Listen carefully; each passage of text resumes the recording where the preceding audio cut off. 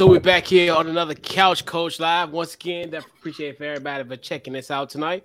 What's going on, JB? Not much, not much. Everything's good. Yeah, and we got a special guest in the building. Our guy from the South Side. Yeah, you know it is, Yeah. man. Southside every day, dog. Yeah. we got our guy Ellie, aka Yogi, from the River City 93 podcast. What's going on, man? Not much, man. Just enjoying it. You know, it's kind of weird having your team be first in the AFC because I'm used to my team like blundering everything and not being good at anything. So it's weird that we have like the most injuries and we still kind of mess our way up into the first seed. So it's weird. Yeah, and it's always a curious case of the Tennessee Titans. I remember we talked about y'all last year, like how y'all got a defensive coach, y'all defense is trash. Like we kept on like just like we kept I can go to a 20-minute rant about that. Like I can break that down. But yeah. But yep. So we here, definitely once again here on the Couch Coach Live, man. We definitely like we thought. Actually, we had you on the show, Elliot. Maybe about at the end of August and beginning of September, pretty much during the Kickers quote unquote run to the playoffs. So yeah. So your thoughts on just the overall the season? So overall, the Kickers made it into the playoffs.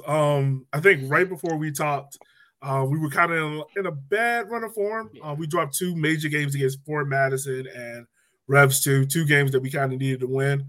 And then all of a sudden, this team like kicked in the high gear, won 5 straight games against Chattanooga, North Texas, Fort Madison, for instance. I can't remember the other 2 teams, but they won 5 straight. They lost the last 2 games of the year, but by that point, they were already in. And we were kind of going into the playoffs. The kind of collective feeling around the team was, from the fan base, was just like, just get in. Like, just get in. Because in years past, we've been horrible. The last time that we've been in the playoffs was 2016. We still have yet to host a playoff game. That streak goes all the way back to 2012, I believe, if memory serves me right. But it was kind of difficult to kind of get in. We played a good game in the playoffs. Like it ended 1-0. We were in control of the game the entire time against FC Tucson, and then 89th minute, they just had like this weird hop shot. It was like almost like a Steph Curry 3-point shot from like the other side of the court, and there's nothing you can do to defend it because you're not expecting it. So yeah, overall, it sucked, but it was good to get in the playoffs. I think a lot of the guys needed the experience because no one on our team had playoff experience, so they weren't used to that magnitude, that pressure of it. Is a different feel. Yeah, big time. And that was that. Yes, I remember because that was the 10 o'clock game, 10 o'clock Eastern Standard Time game. I remember that one. I like. Yeah. Yo, that was wild. Yeah, but so as we talked about, now that the season is officially over, so what's your off-season expectations for this team? So the off-season expectations are kind of going. We're kind of in the off-season now, so we're starting to get who's coming back, who's signing, who's leaving. For those who don't know or who's looking to start following the Kickers, you should follow River City 93. It comes right here. But players such as Olex Anderson, he signed to North Carolina FC. It was kind of expected that he was going to leave because he wasn't getting the playing time that he wanted. He's kind of like a winger forward, very, very quick, very agile, but was kind of like one-dimensional. And I guess, he wanted to leave to kind of get that build up his brand and stuff like that. So he kind of left. But overall, the Kickers have brought back, I believe, 10 starters from last year's team. And that's good because in years past, the biggest issue has been with the Kickers is that by year's end, we had to let everyone go, and now we're signing a whole new team, a whole new squad, a whole new 11. So it's kind of like continuity is going to be a key thing this year. And I think the most important thing around Coach Darren Sawatsky that he's looking to do is to take this year's team and build upon what he did.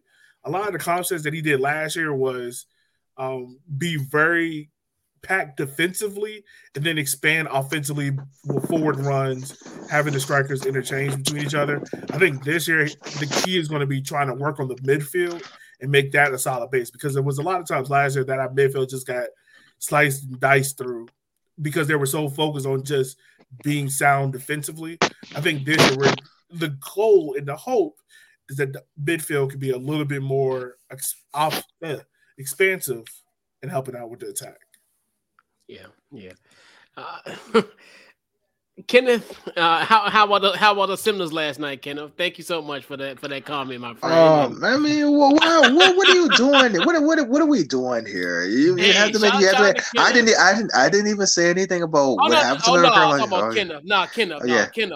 Yeah, but you said how about the Tar Heels looked questionable last night, my friend. I see that, but you had to say bring some of the Seminoles. But Kenneth is a Duke guy, so I had to get Kenneth on that one because Kenneth be doing that. Kenneth be doing Look, man, everyone's better than my boy is right now. Add a G check him. Yeah. But yeah, shout out to Kenneth. He'll be on here next few weeks to dissect that matchup in a few weeks. Oh yeah, man. Georgetown's not looking good this year at all. I know Ewan has COVID, or he had COVID, and he hasn't coached in a while. Not looking good, man. I know you're talking about the Richard Gray. I just have one question because you mentioned the Hoyas. Do you think the boosters are going to get fed up with him and fire him? So because I mean he's royalty there. He's royalty. He is. Also, JT3 was royalty, but I think the thing is that's true. I think the one thing about Georgetown is you got to be real with yourself. Like this whole program had to be stripped to the bare bones after JT3 left because we were still running to Princeton, and we all know that the only way here you can run to Princeton is if you got the kind of athletes forward. You're not having those anymore because guys, basketball now is positionless. I think the thing that saved Ewan's job was winning the Big East. Yeah, last year, Yeah, I think winning the Big East definitely saved your job. I think this year, I'm not going to say he has the excuse of COVID, but I think we had, 3 players going to the transfer portal. We had this team get ravaged by COVID, and they just haven't looked right. They haven't meshed right, and it's still a very young team. I think the majority of the team is freshmen and sophomores still. Oh, okay. So we'll see. I mean, I think the goal this year is try to get into the NIT, at least try to get past the second round and go from there and just build the program back up. Yeah. But I think the boosters by themselves, I think they're going to give Ewing the most time because of the fact, one, he is a legend, but two, they also know like this is his first coaching gig, and where he got the program to where he brought it up to now is pretty much you building bare bones basic. It's not like we bringing in a bunch of 5-star recruits, like And that's how it used to be. I put it that way. No, it's not. Oh, yeah, it's not. Right. Because that was, I mean, that was the thing. Like Georgetown had with the lock on Virginia, DC, Maryland, because especially black boys, like we all grew up thinking Georgetown was an HBCU. Right. We all grew up thinking it, man. But now you got your UVAs, you got your Techs, you got the other programs out there that are starting to pull for that base. So it's starting to get harder. A lot harder. Yeah, I know, right? Yeah, a lot has changed, especially from the recruiting landscape. Yes, indeed. Yeah. So going back a little bit to the kicker. So what's your outlook so far? I know we're months away from opening day, which I'm looking forward to it this year. Since now with everything that's the excitement with the team so far. So initially, now we're thinking just now mid-January. Just your thoughts on the outlook of the season thus far. What you expect? My outlook so far is this week coming up. They're supposed to have preseason tryouts, so those are for like college players, ex-pros. They invite, I believe, like 15 guys out, and then other guys, like say if you just wanted to try out to see if you can make the squad, you can. I went to the last one in December. It was some good quality guys out there. They signed one guy from the camp, Matt Bentley. He also played down in Lionsbridge, down in the 757. For those that don't know, Lionsbridge, they play in Newport News on Christopher Newport's campus. So they signed him this year.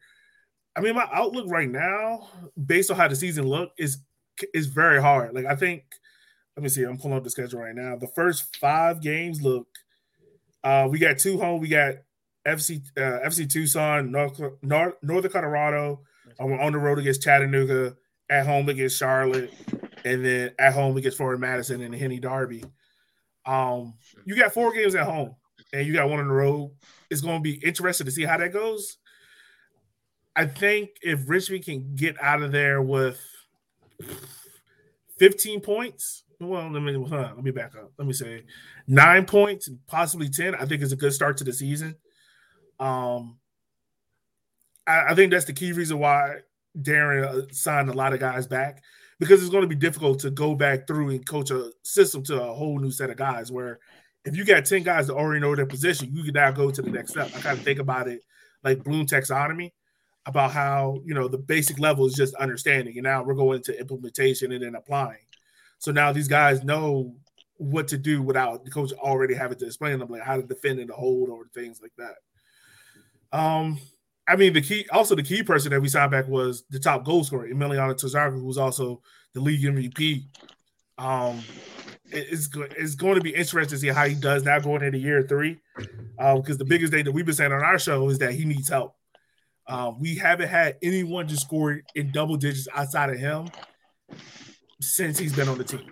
And we haven't had double-digit scorers going back at least 6 years. So we definitely need someone else to step up to that point, so that all the burden is on him this year. So I'm interested, man, but I'm going to withhold judgment until I see the first 5 games, see how we look.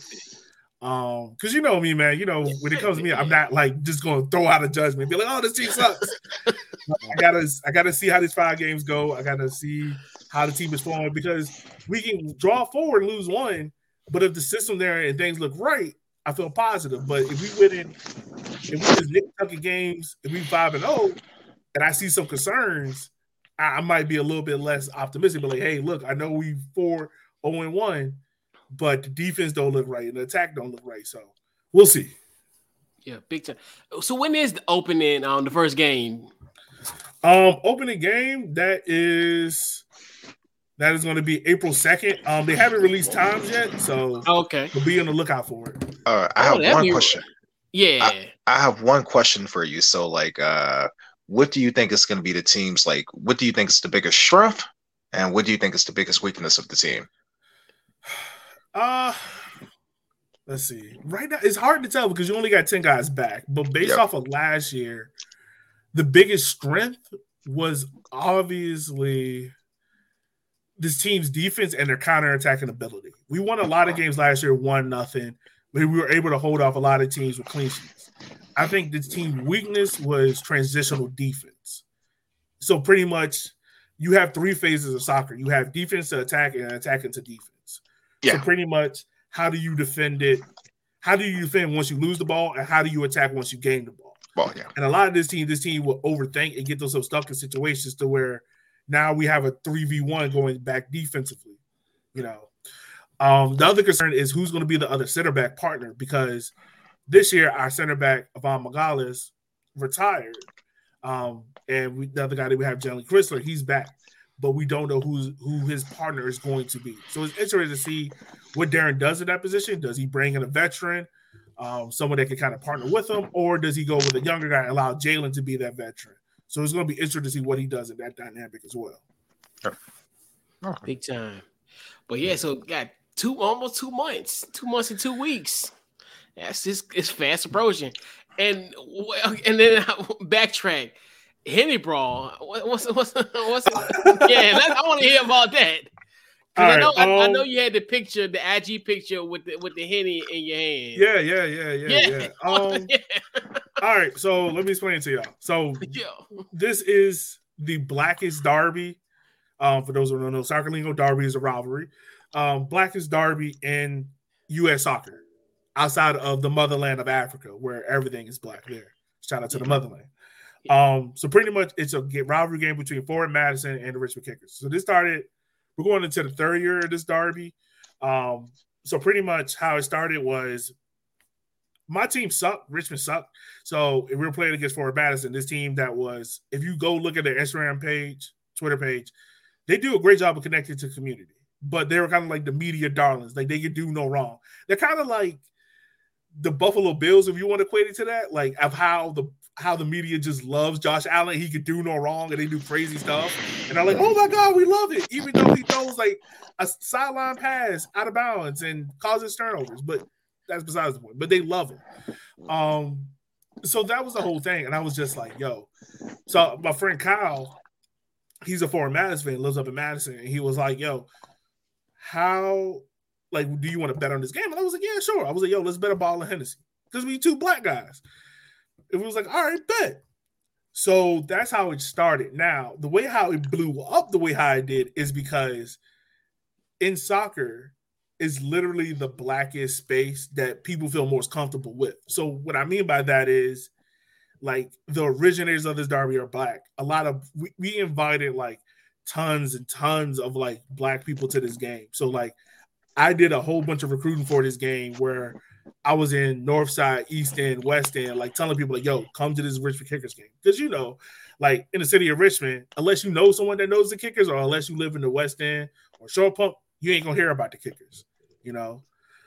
So I did a lot of like word of mouth stuff, but also behind this game in the way how, and credit to Kyle as well, like up in Madison, what we wanted this game to be was a way how to reach back to the community, but have it be a space safe for the black community. So that it's kind of like an introduction to the game. You might not have never been to a soccer game, but like Chris, for instance, like you've never been to a Kickers game, but when you came, you was like, yo, this is like pretty dope. Like, why ain't never played it before? So that's how it all went. Now, the trophy, you can see it. I'll tweet a picture out of it later. But it's literally like a Hennessy bottle that is coated red and pink for Fort Madison, red and white for the Richmond Kickers. And it is probably the dopest trophy you will ever see. But yeah, it's the blackest derby in sports. Yeah. No, yeah, like that because that was a big game. That was, you know, so funny. I was gonna go to the game, but then because it was supposed to rain that day, because it did actually in theory rain. I like, bro, what was it, like early October rain? I'm like, I don't know. Yeah, man. Yeah. They postponed. It literally worked out perfectly because when we did do it, it was so much better. It was so much better. Yeah. Because we knocked them out the playoffs, so it worked perfectly for me. Yeah. definitely gotta partake in that rivalry this time. Rain or shine. Yeah, you're right. Jamie, you gotta come out this too, man. You gotta come out. I'll think about it. Yeah. But go and catch a game on City Stadium, LA Coliseum, Richmond. Our old relic. But hey, we found the beauty of it. So I think that's why like we we talked about City Stadium and how we love City Stadium. Like we probably only 2 people in Richmond. But hey, it is what it definitely always, great to talk about the kicker. So we'll talk about the divisional playoffs. Obviously, Ellie, you got the number 1 seed and the Tennessee Titans doing their thing.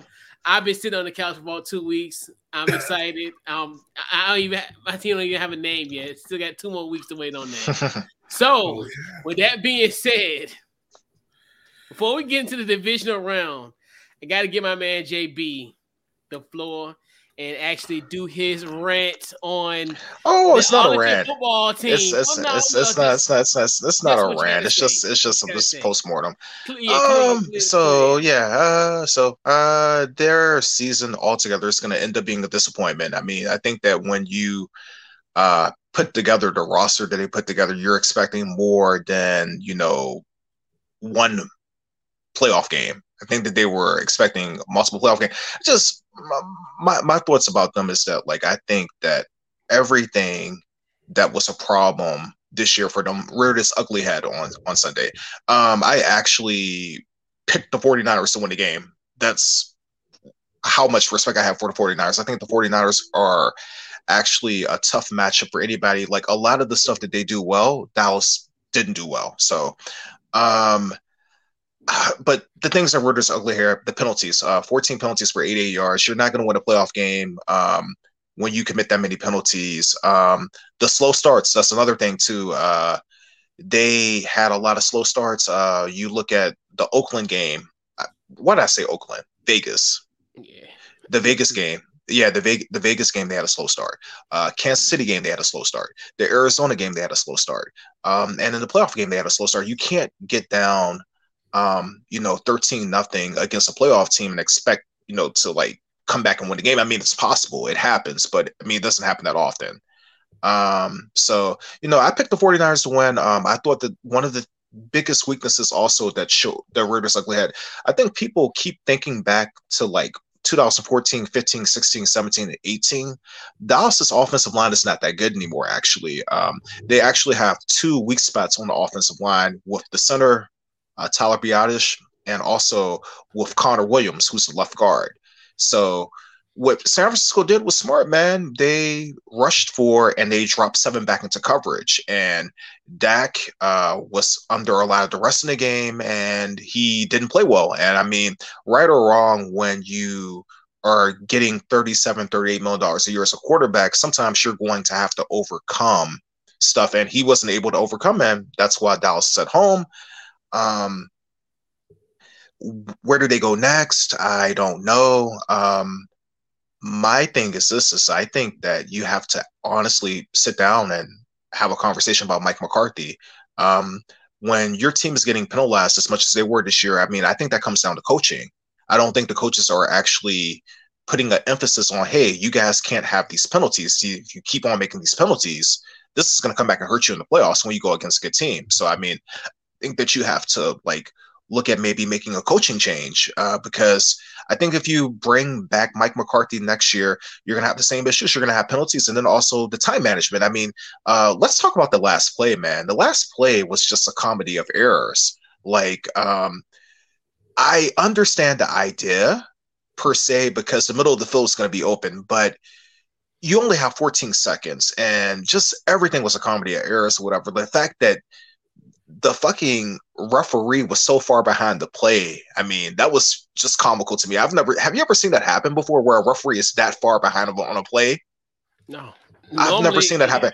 I've never seen that happen before. But that being said, I'm not going to blame him because you have to kind of, when you're doing stuff like this in the beginning of the year, you practice this stuff, you have to kind of look at a point, something bad like this might happen. So, I mean, for you not to even get one last playoff too, man. And my other thing is, what do you want? Would you rather have two or three shots at the 41-yard line, a Hail Mary, or do you just want to have one shot maybe at the 28 or the 27-yard line? I think that comes down to coaching, man. Dallas did what I thought they were going to do. I'm adamant about this. I think that last year, if Dak Prescott doesn't get hurt, that they win the division, but I didn't think that they would do much in the playoffs last year. This year, I thought that they had a chance to, but somebody in the NFC was going to get a lousy matchup, and it just happened to be Dallas. I would have rather have gone against the Rams, or I would have rather have gone against the Cardinals over the 49ers, but, it happens. What hurts the most is that this team is going to be completely different next year. There are going to be a lot of people that were key contributors on the team that aren't going to be on the team next year. So, just because you won 12 games one year doesn't mean you're going to win 12 games next year. 12-5, 12-4 in years past, that's, I think, the best you can hope for going into a season because those 13-3 and 14-2, 14-3, 13-4 seasons, they don't happen that often. So that's my take on Dallas. I didn't really expect for them to win. I thought the 49ers just were all the stuff that the 49ers did well, Dallas didn't do well. And in a playoff game, it's about matchups, man. And they got the short end of the stick, but they did themselves no favors, like the penalties and the mental errors. And that's another thing too. A lot of the penalties that they had this year, those were just those penalties are the worst penalties. Those are mental errors, like lining up offsides. The Randy Gregory getting called for holding at the end of the game. It's just, it's ridiculous, man. So those are just my thoughts. So I'm gonna be on a playoff couch with you, and I'm probably gonna enjoy a pizza on Saturday and Sunday watching the playoffs. Yeah, and shout out to our guy Jordan as well, Broncos fan. He predicted his last week as well when he's on the show with us last week. Yeah, he's on the playoff couch with us as well, so it is all good. So the only one who is participating is our guy Elliot. He's the only one. So now we wild card weekend is over. We definitely now got to preview the NFL divisional round. So before we get started on that one, we definitely want to give a huge shout out to the good folks at Built Bar. Head over to built.com, use our promo code off the ball where you get 10% off. So, fellas, let's talk about the NFL divisional preview. So go around the horn, fellas. Storyline to watch. I'm gonna go with you, Elliot, first. Your storyline to watch. King Henry back, man. King Henry back. That's a storyline everyone got to watch out for, yo. Like, I'm not gonna lie, when he first got hurt, I was cool with shutting him down for the entire year. Like, I was fine with it. But he's come back. He looks strong. The Tennessee Titans are probably, and this is not me being a fan, they're probably the most disrespected number one seed I have seen in a long time. Like, they're not the media darling. They're not everyone's favorite. But the team has one gotten sneakily healthy. Vrabel is possibly and should be the coach of the year. Julio, AJ Brown. He should be the coach of the year. Yeah, 100%. AJ Brown, Julio Jones look healthy. Like, that's a very key thing. And his defense has been stingy and very efficient. Like you were mentioning earlier, like how this defense has made a complete 180 versus last year to this year. And the key was that because Mike Vrabel was coaching the defense, but he was also taking care of the offense. So he split his time. And this year he made the decision to hire a defensive coordinator that specializes in the front seven. And that was his whole thing. And the defense has took it off. Look at Jeffrey Simmons. Second team All Pro Bowl. Outside of Aaron Donald and maybe like another guy whose name is slipping me right now. He's probably one of the best interior D linemen, best young interior D linemen under 3 years. Kevin Byard, guy's a ball hawk. Go look at that Los Angeles Rams game and tell me that guy is not flying all over the place. Eric Molden, he's a rookie, and he's been solid defensively within pass coverage. Jaylen Brown, another guy, been solid in the middle linebacker spot. So, yeah, that's pretty much my top storyline. Yeah. All right. JB, what's your – okay. All right. So, I'll get – all right. So, I got a few storylines. Obviously, so we got two matchups that are week 3 rematches. Obviously, the 49ers versus the Packers, then also the Rams versus the Buccaneers. This is, two matchups, and then also a rematch of last year's AFC Championship game. Like you said, the media darlings, the Buffalo Bills, what they're going to do, especially in a hostile environment in Kansas City, one of the loudest places in there. And this is, like Mike Tomlin said last week, don't blink. This is another matchup where don't blink, because essentially these are going to be this is going to be a high wired firework display of offense. So it's just one of the things I like.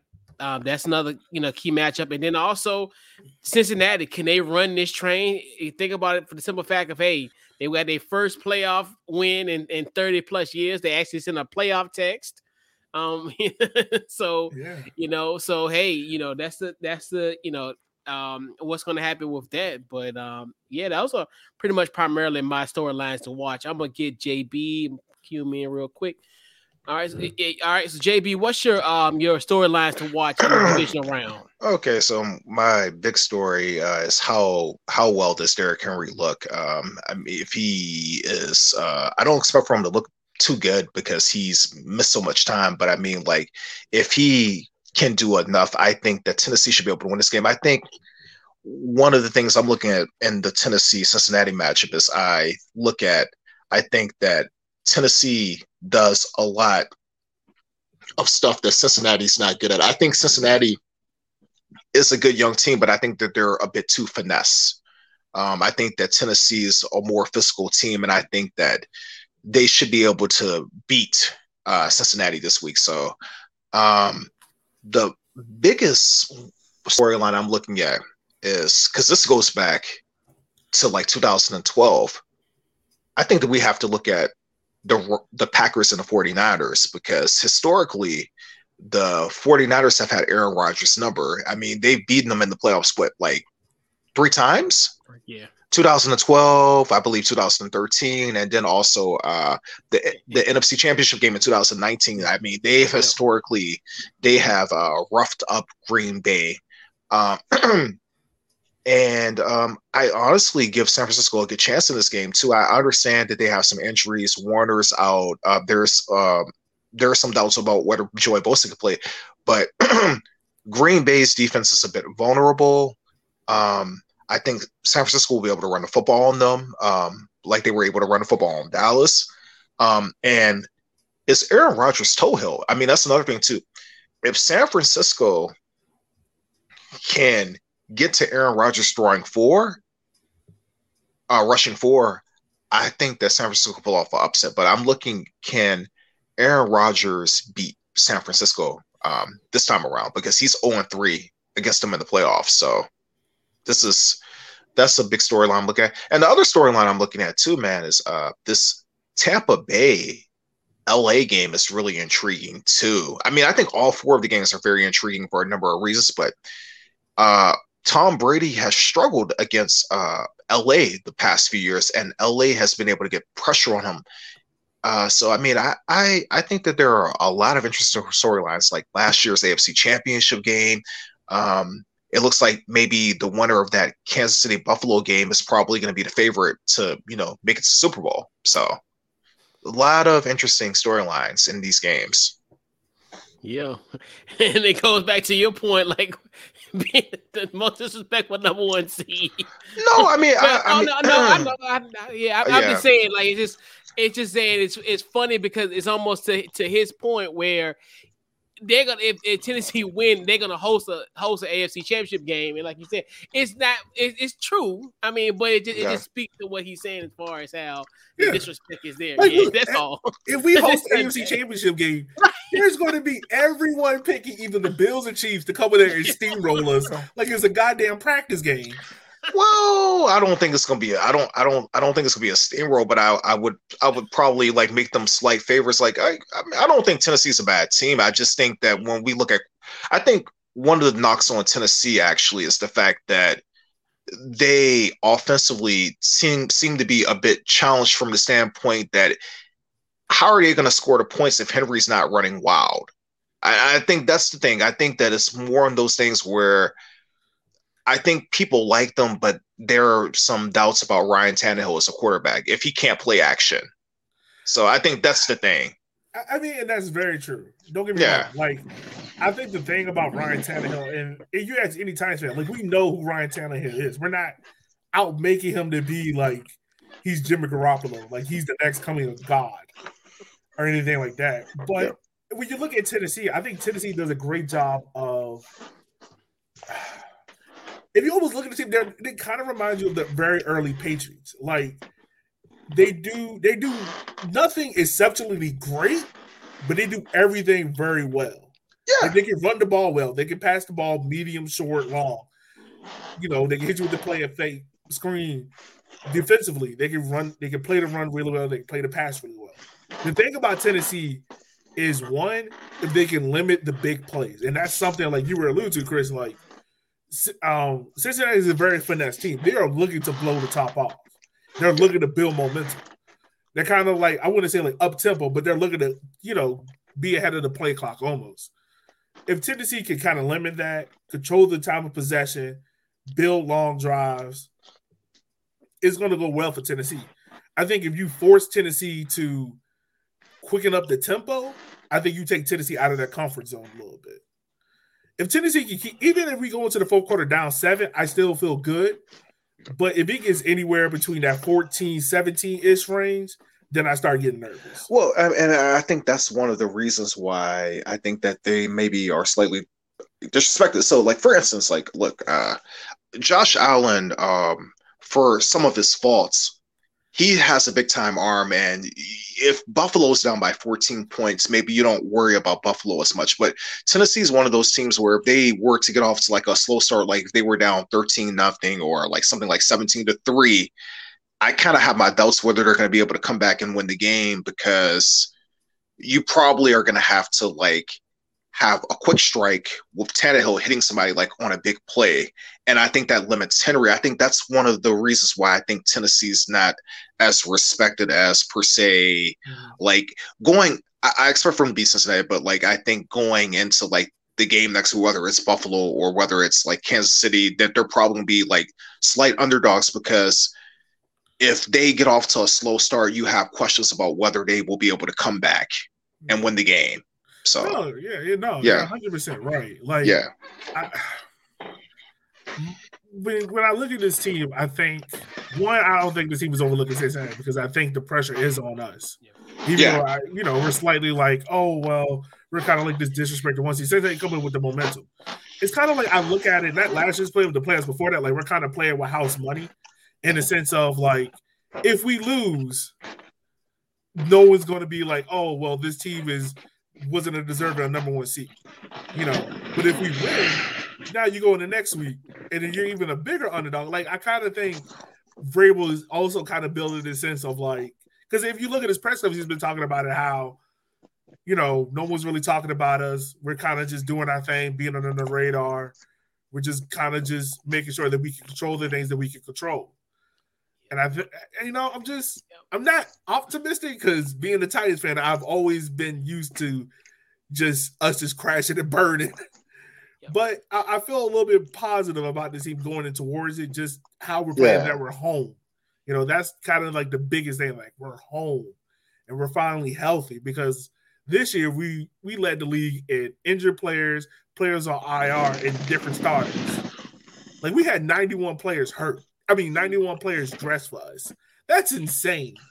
Yeah. Like, any team that has 91 players dressed for them is usually like a 6-11, 5-12 team. Like, you're not making the playoffs. And the fact that we got the number one seed out of that is insane. Yeah, and like you said, it is kind of a Belichick-esque, as far as kind of under the radar, kind of a chip on your shoulder. Next man up. Yeah. Yeah, as far as like the mentality, as far as everybody counting against you, almost using that chip on your shoulder. Where like you said, they're the number one team, but number one seed in the AFC, but everybody's disrespecting us, and he's gonna, like you said, he's gonna carry that narrative and carry that story. So it does have a Belichick-ish type of. Even if you look at like our wide receiver core, like AJ Brown, Julio Jones, at the beginning of the year, like everyone was like, "Oh, snap, they got AJ Julio, like they got Derrick Henry," and people forget like they won't get it off at the beginning of the year. Julio was out 2-3 games with the hamstring. AJ had the pec tear and the rib injury. And Derrick Henry was leading the league in rushing. I think all the way up until week 14 or 15, I think he was still in the top 5 of rushing.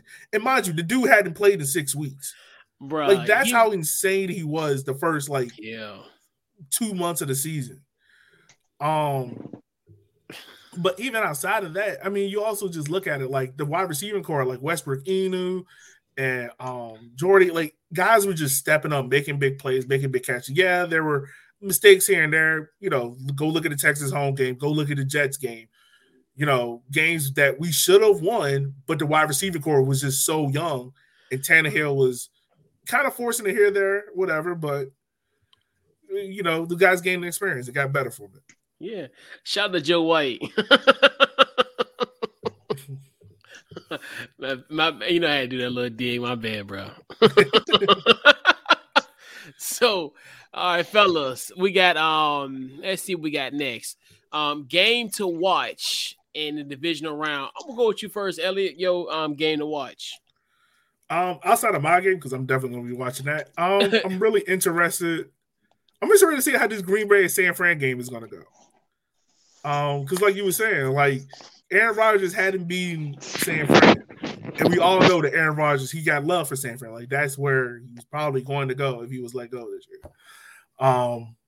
And I want to see, can he get over that hump? Can he get the AFC Championship game at home? Because his biggest thing was, I want to play an NFC game at home.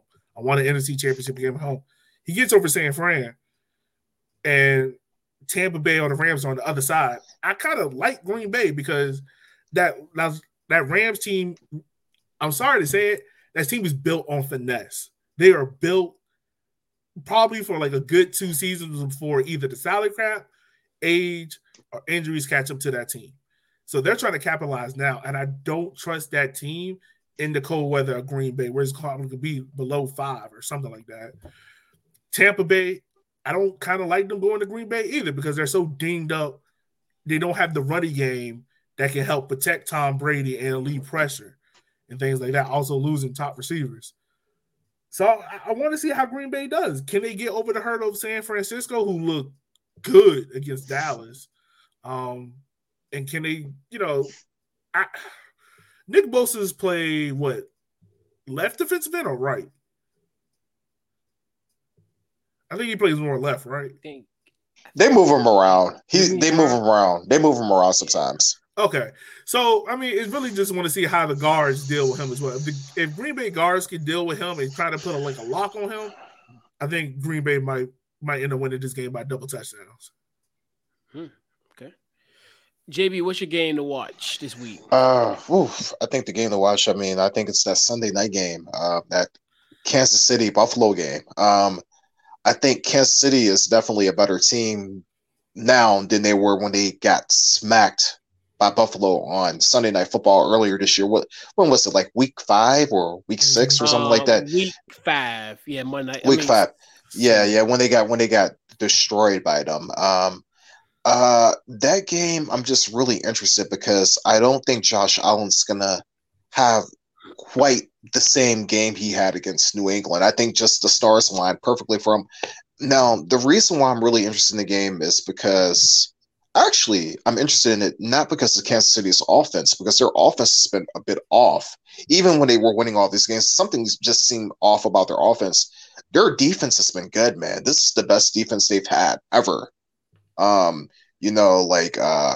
Chris Jones has been a revelation for them, playing tackle and getting pressures and stuff like that. And I'm just really looking forward to this game because I think this game is going to be a really, really, really good game.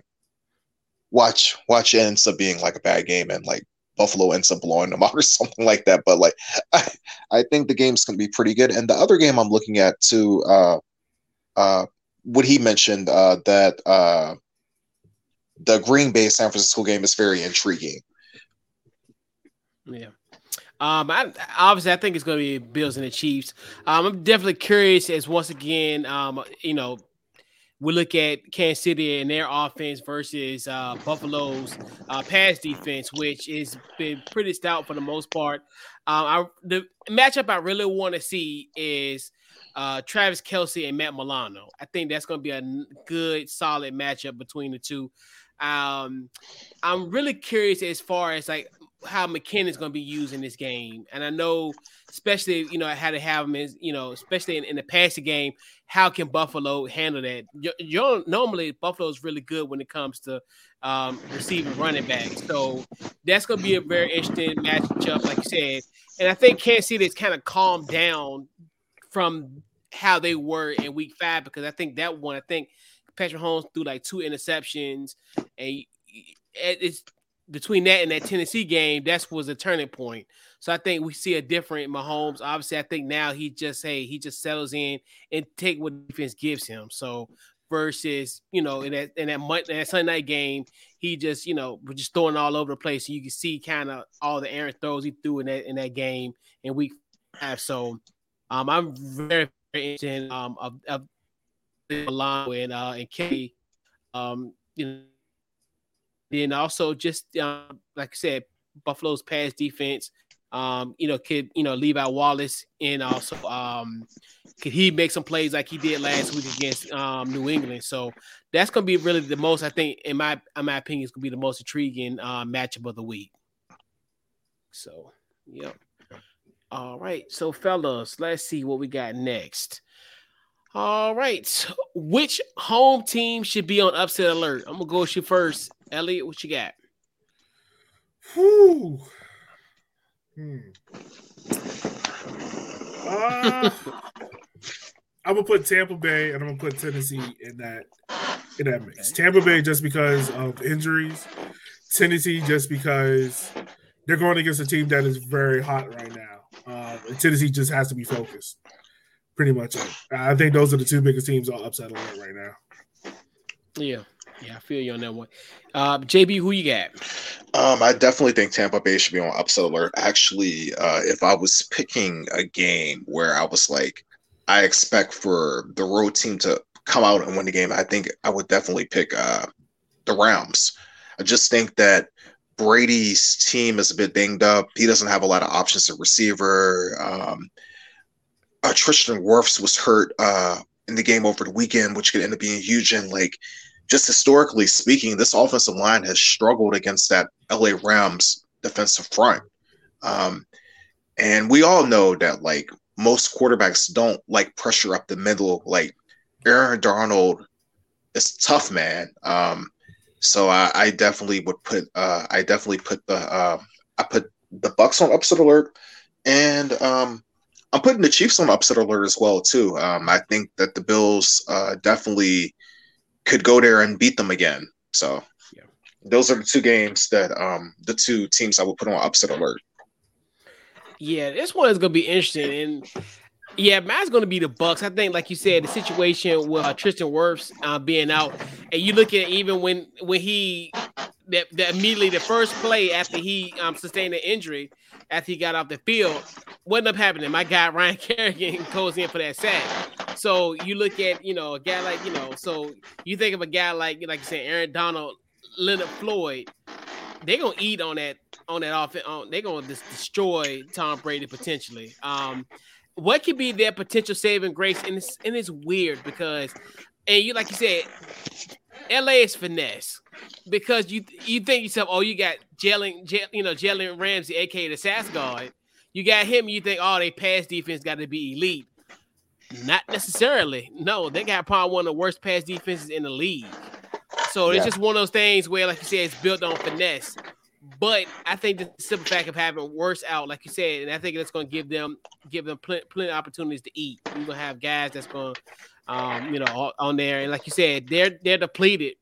They're secondary in the secondary, but the secondary is depleted as well. But anyway, at that point, but more as far, like you said, the wide receiver core is depleted. Their running back core is depleted as well. So, this ain't Philly. I mean, even though you just look at how they looked last week, but this ain't Philly. So, this, you're not going to be, not going to be able to win games the way that you did last week off of what you did last week. So Tampa is definitely an upset alert team. Like you said, I think Green Bay as well, potentially. I think Green Bay is up there as far as that. Cause like you said, they've had their number. And then it's just, what can they do to stop, what's going to be their plan against stopping Debo? Because Debo is just, like you say, he's all over the place. He's a Swiss Army knife of the 49ers. And then also, we talked about Kansas City. I think Kansas City, once again, like we said, I think that's another team that could be potentially on upset alert as well. And, Buffalo's out for blood. Buffalo, obviously their last year, and even I applaud them even at the fourth quarter, even just, to still stay in that game and still and play to the final whistle. So to me, I look at Buffalo as coming in with blood, and everybody's been doubting them. They, they started off early, then came down, and then, people was, oh man, this team ain't make the playoffs. I mean, people even was saying that, when they dropped that 7th seed once upon a time, and now that's been a distant memory, ever since that Monday Night Football debacle. And then, the heartbreaker in Tampa was probably there. And it's kind of funny. Sometimes I think people think that a win, like, will change your season. Sometimes actually a loss will actually change your season for the better. And I think them losing those 2 games in 6 days, even though they were like quite painful, I think that them coming back in that Tampa game gave them confidence going forward, and they haven't lost a game since then. So Yeah. And yeah, it was and more so like I was saying, like with the everybody was thinking, well, they was gonna win they was gonna lose, but New England was gonna win the AFC East. That was that Mac Jones gonna do the ball 3 times, and they ran the ball the whole entire time, and then was week 16, week 17 when Josh Allen went off, and then we know what happened last week. With that beat New England by 30. So like you said, that's just one of those where I think they kind of honed in, and even in those adverse situations, they rose up to the occasion. So, yep. All right. So let's play a little Would You Rather. All right. Would you rather trust Jimmy G or Matthew Stafford to pull off a road win? I'm gonna go with you first, Elliot. I'll take Jimmy G because he's actually done it before.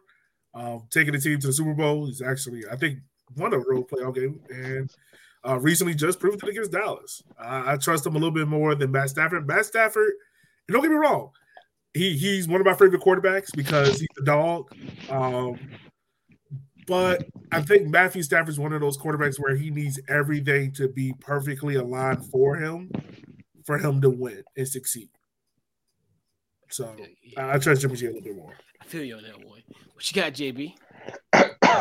Well, I think Jimmy G is kind of the same way too. I think both of them are kind of like the same quarterback, although Stafford has the better arm. I think most quarterbacks, the only 2 quarterbacks where things just don't have to go their way for them to do well would probably be Rodgers and Mahomes. But I mean Jimmy G. Jimmy G's done it before. He went on the road on Sunday and he won. But yeah, give me Jimmy G to do it because Jimmy G's won more playoff games than Stafford has. But Jimmy G has some issues too. Jimmy G single-handedly let Dallas back in the game on Sunday. He did. So I mean, they both have some bad things that they can do where they just what the hell are you doing? But yeah, give me Jimmy G to pull off a road win. So both can lose you a playoff game. Historically, we've seen that. Yeah. But like you said, and even with Jimmy G, the experience, and literally he was an overthrown throw away from actually winning the Super Bowl. If he would have connected to Emmanuel Sanders, hey, we could be potentially talking about the San Francisco 49ers winning the Super Bowl. But like you said, I'm just going to look at it from the experience. Like you said, I think I'm going to go solely based on the experience. And this is the beautiful thing about it. It could change next week. Matthew Stafford could have a hell of a game next week, and it might change the narrative, or in 2 weeks, or even make it to the Super Bowl. Then that's the kind of the beauty thing about all this, and it's based on really the experience. And Detroit, I think when he was with Detroit, I think they went to the playoffs 2 or 3 times. 3 times. I know y'all 3 times because y'all beat them once in 2014. Yeah, 20. They went 20. Them. They won 2011. They lost to the Saints in a highly entertaining Saturday night game. I remember that game, watching that game in Korea. They lost in 2014 to Dallas, and then 2016 they went to Seattle and they lost to Seattle. Yep. Yeah, and that was a pretty good game as well too. So it's just one of the things go solely based on just experience alone. And these guys have they have similar bodies of work, like you said, as far as. They do have that opportunity for you they can lose a game for you. And like you said, Jimmy G, just about he did almost everything in his power to almost lose that game in some case, especially that, I couldn't believe he threw that interception. That pick 6, I was like, bro, you letting them come back, bro. But hey, but it is what it is. So, fellas, round out our preview. It's prediction time. So I'm gonna go over. So we got the Titans and the Bengals to start us off on Saturday. Do it, Elliot. Who you got? I'm gonna go 23-17 Tennessee. Okay, Tennessee. All right. Who you got, JB? Give me Tennessee. I'll take Tennessee. Tennessee 31, Cincinnati 24. Yeah, give me Tennessee. Yeah.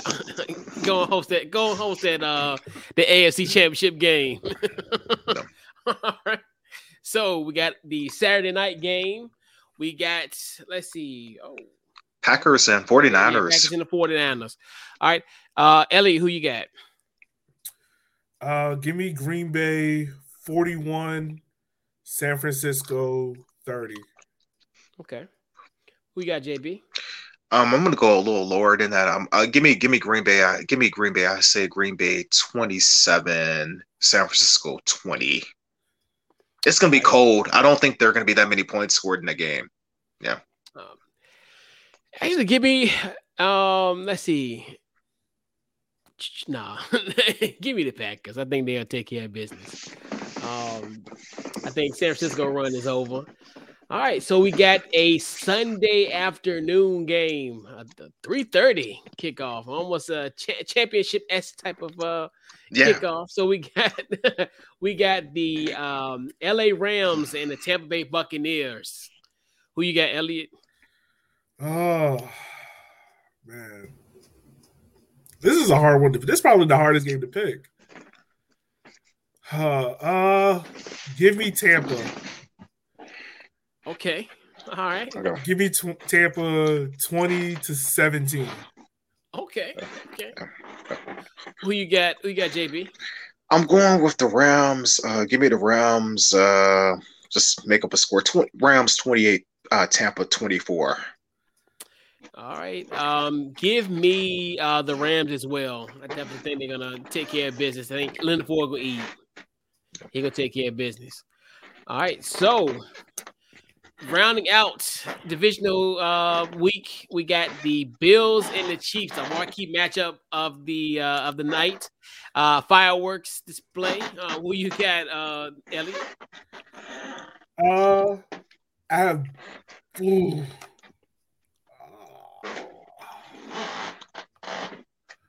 I got Kansas City beating Buffalo in overtime 28-25. Ooh. Okay. All right, who you got, JB? Give me Buffalo 30, Kansas City 26. 30-26. I gotta stay 10 toes down with my already prediction of who's gonna make it to the Super Bowl. So I got the Chiefs. I had the Chiefs going.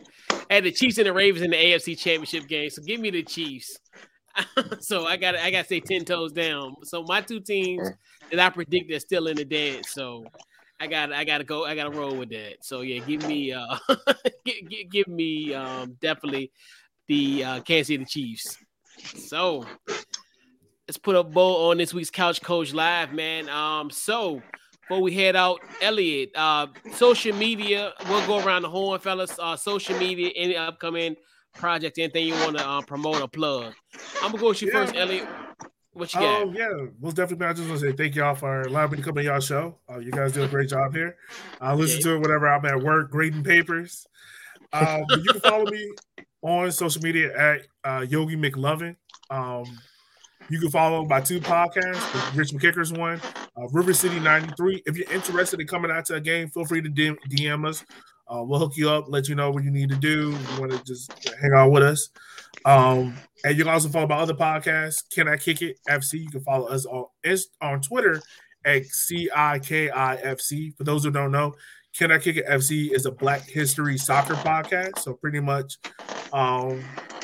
each episode highlights and uplifts a certain Black moment, athlete, coach, or team within the game. So yeah, you can check us out there. Yeah, definitely. Once again, hey, and probably had you on the show before the season starts. So yeah, probably about late March we'll get you on for during the tournament. Do something, you know what I'm saying, and then because we gotta be in the spot on April the 2nd, no doubt. Yeah, definitely, man. We gotta be there. We gotta be there. All right, JB, social media, anything? No social media. No social media. No social media. I know I keep on. Like Chris, I think you're gonna have to take out a gun on me, put a gun to my head, make me do Instagram. So yeah, I keep saying I'm gonna do it. And I keep on being lazy. I'm just been doing other stuff, man. So yeah, no, I'm on Facebook. You can find me on Facebook, Jamie Bailey, on Facebook. That's it. Yeah. Hey, nothing wrong. Hey, trust me. If I had a podcast, I don't think I would be on social media. Honestly, at this point, yeah. Especially at this point. I mean, I've been on Facebook since I was an adult. All my adult years, I've been on Facebook. So yeah, I'll be like you. I'll be the same way. If I had a podcast, nope, I'd have been off the grid years ago. But yeah, so follow the podcast anyway. Get your on social media, Facebook, Twitter, Instagram, Couch Coach Live. Also check us out on TikTok. We do a little bit more on TikTok for clips, audio clips of the shows. We'll have those brewing as well. So definitely follow us on social media. Also check us out on Apple, Spotify, anywhere you get your podcast. We're there. And then also check out. I'm like you, Elliot. I got a second podcast as well. The Washington Football Guys podcast. Definitely check us out. We are somewhat on a break, but we'll be back on 2 weeks from tonight on 2/2/22.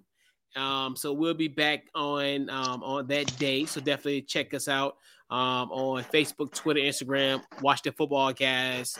Also, we got YouTube as well. So definitely, once again, appreciate you fellas for coming on this week's Couch Coach Live. We definitely gotta go to the West End and catch some soccer. Definitely gotta head back to the West. You know what I'm saying?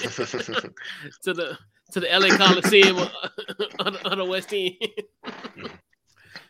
nestled in heart of Carytown. So definitely huge. Shout out to you once again, Elliot. Another RVA guy, Southside. So definitely gotta shout you out when every time we get the opportunity to link up. But yeah.